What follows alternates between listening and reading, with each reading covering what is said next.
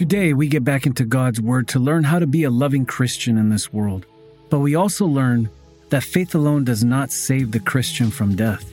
So we ask our Father to open eyes and open ears as we go into His Word and learn chapter 2 of the book of James. Amen.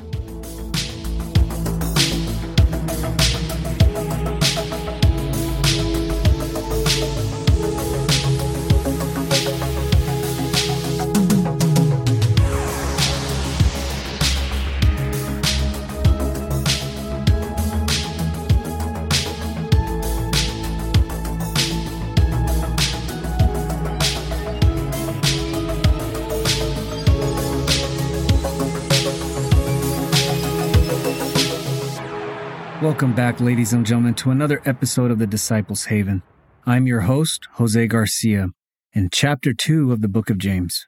But before we get into that, I want to ask if you can say a prayer for my family. God knows the want and need, but we've been going through some family medical problems, and we're trusting in God. He's going to see us through.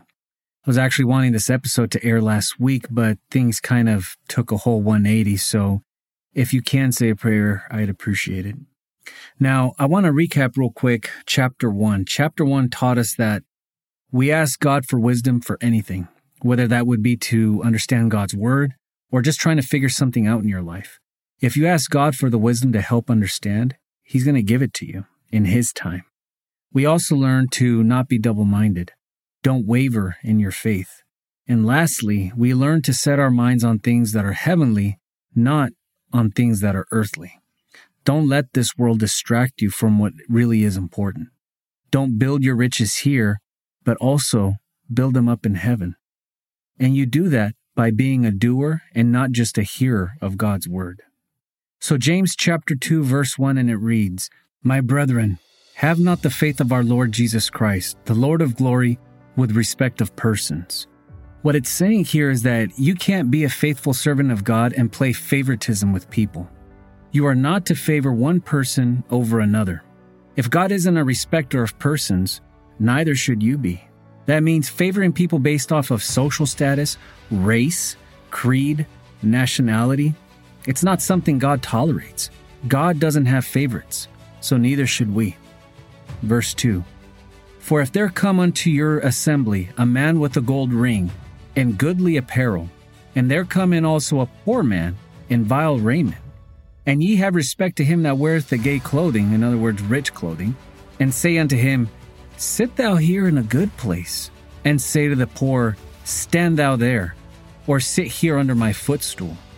Are ye not then partial in yourselves, and are become judges of evil thoughts?" These verses is basically saying, you get this nice, rich, fancy person come into your place of business or your place of worship, and man, you tend to their very needs, provide tip-top customer service, and then you get this one guy or gal who walks in looking like filth or looking like he just doesn't belong, and you tell them, "Hey, sit right over here in the very back, away from everyone." You're basically judging evil thoughts. Don't judge a book by its cover. You know, some of the richest people on this earth have some of the smallest bank accounts. Why? Because their riches aren't here. They're up in heaven. They bring joy and peace when they come across other people here on earth. They bless those around them through their works, their counsel, their willingness to listen to people. So be like that. Verse 5, "Hearken, my beloved brethren, hath not God chosen the poor of this world rich in faith, and heirs of the kingdom which He hath promised to them that love Him?" The poor of this world, that means you. You may not be filthy rich, but you are an heir to the kingdom of God. That means whatever is His is yours too. Think about that. If you're rich in this world, lies, greed, lustfulness, it's only a temporary satisfaction. You're going to enjoy that for what? 30, 40, 50 years? Then what? You die and all you have is nothing. While the person who you may have put down or shunned on because of how they looked, that person may have been busy building his riches in heaven for having faith in the one true God and loving Him fully. How is that going to make you look? Verse 6, "But ye have despised the poor. Do not rich men oppress you and draw you before the judgment seats? These are people who constantly rip people off, who are sue hungry for almost everything. They love getting ahead by trampling on whomever it is in their way. Now, as I said in the last episode, don't let this discourage you from being rich either. If you are rich and you worked hard to where you got and you thank God for getting you to where you are, this isn't about you. This is about those eager to get another dollar no matter what the cost or who it hurts or who it oppresses. Do not they blaspheme that worthy name by the which ye are called? Unfortunately, they will mock Christianity. These are your politicians who push God out of everything, the ones who pass laws that are against God's word and say that it's for equality and inclusiveness, that it's fair. These are people who poke fun at us Christians and call us radical for not wanting kids exposed to drag shows or lustful behavior. Verse 8, if ye fulfill the royal law according to the scripture, thou shalt love thy neighbor as thyself, ye do well. Which royal law? Well, there's only one King of Kings, and that's God himself. If we fulfill his law and apply that old commandment, do unto others as ye would do unto yourselves, you're doing pretty good for yourself. I get there are some neighbors that you just can't get along with, but you can try. Just remember, keep being that same person that you saw in the mirror, and don't forget, you are a light in this dark, dark world. You are a reflection of what God is. Verse 9, but if ye have respect to persons, ye commit sin and are convinced of the law of transgressors. Treat everyone the same. Never be a respecter of persons. For whosoever shall keep the whole law and yet offend in one point, he is guilty of all. For he said, do not commit adultery, said also, do not kill. Now if thou commit no adultery, yet if thou kill, thou art become a transgressor of the law. The word kill here is a mistranslation. The word here in the Greek is G5407 in the Strong's Concordance, and it's pronounced phonio, and it means murder. There's a big difference between killing and murder. You see, killing in war or in self-defense is not the same as criminal homicide. Murder requires intent. Murder requires a forethought. That is what it should say in the commandment, thou shalt not murder. So basically what it's saying here, if you're going to follow God's law and you break one of his commandments, you basically broke them all. Sorry, but that's just the way it is.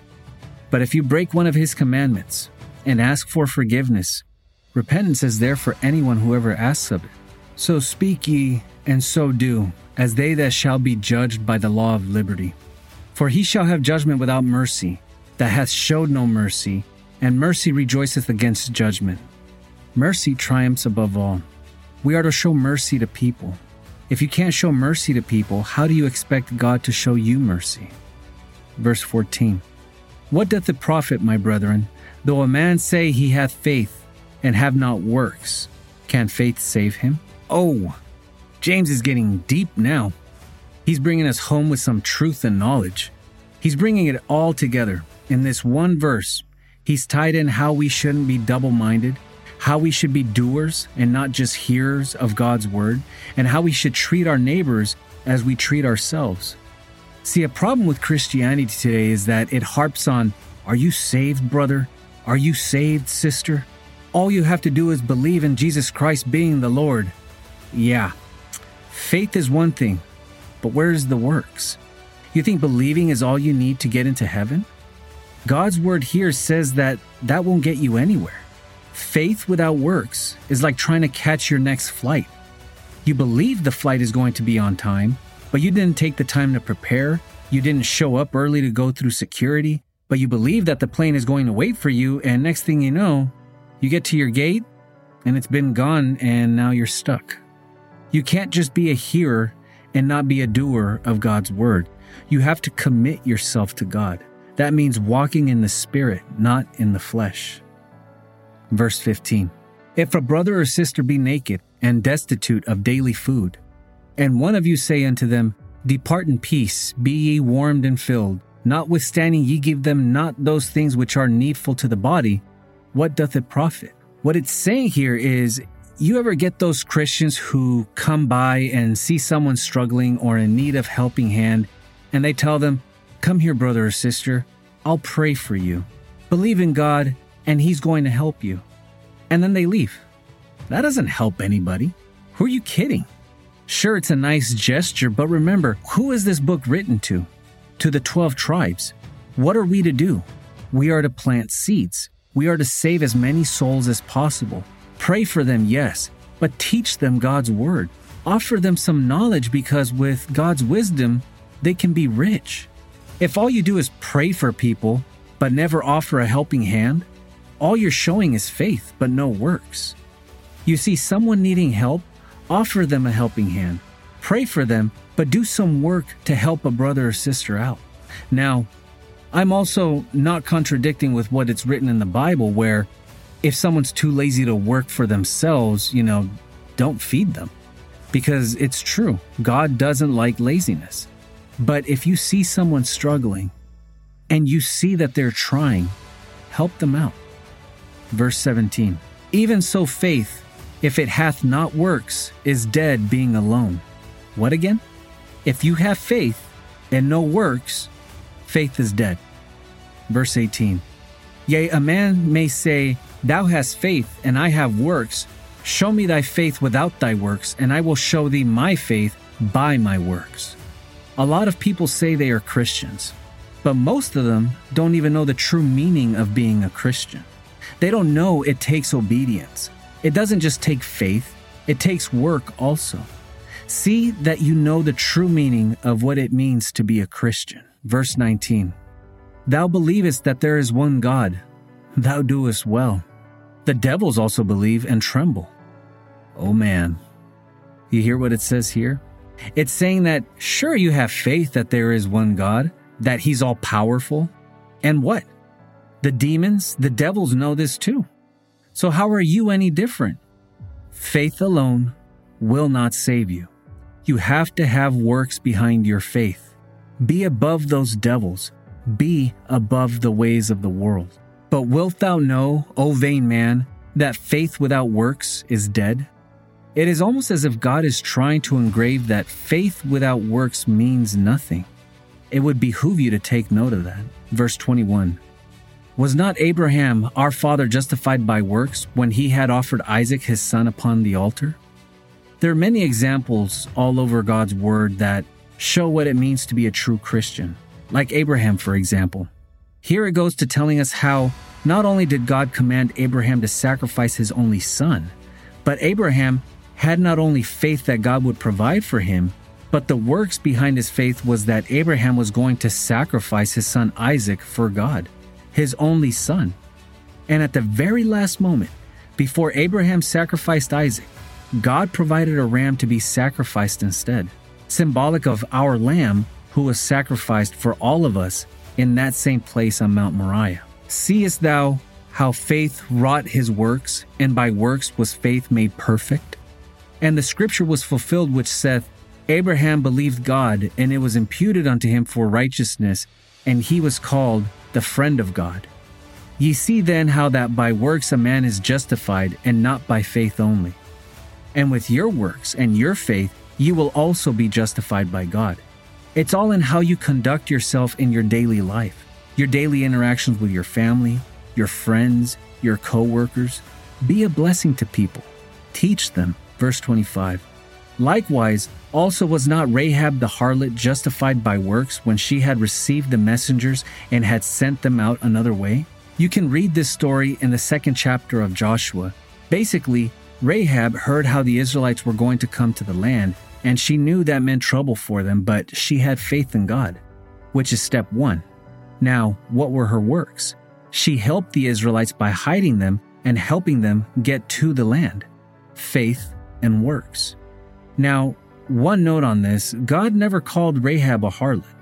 Men called her a harlot. And why is that? Probably because she could outsell most of the linen makers in her time. But just make a note, God never once referred to her as a harlot. Verse 26. For as the body without the spirit is dead, so faith without works is dead also. Think about that. Our body without our spirit is nothing. It's just flesh and bone. I don't know if any of you have ever seen a dead body before. But you can see when you see one, how the soul is just not there. And it's quite, what's the word I'm looking for? Astonishing, I think is the right word. How you can see how the body is alive when you have a soul in it. And when it departs this world into the next dimension, you can see how there is a soul in people's bodies. So I hope this painted a detailed image in your head how faith alone is nothing. Don't get me wrong. Having faith is amazing, and it's the very first step into becoming a Christian. But you need to mature from that and start producing works for God. I believe this chapter to be such an important message to all of us. I hope it's made you think about how to apply these teachings to your everyday life. When you apply these guidelines, you'll see how your life will start improving. Your relationships, your marriage, your mental health will just improve overall. I hope you enjoyed today's episode. If you did, please share it with your friends and family. Remind them to follow me on Instagram if they have an Instagram account. Let's get the word out there to as many people as we can. We got souls to save. Until next time, disciples, go in peace.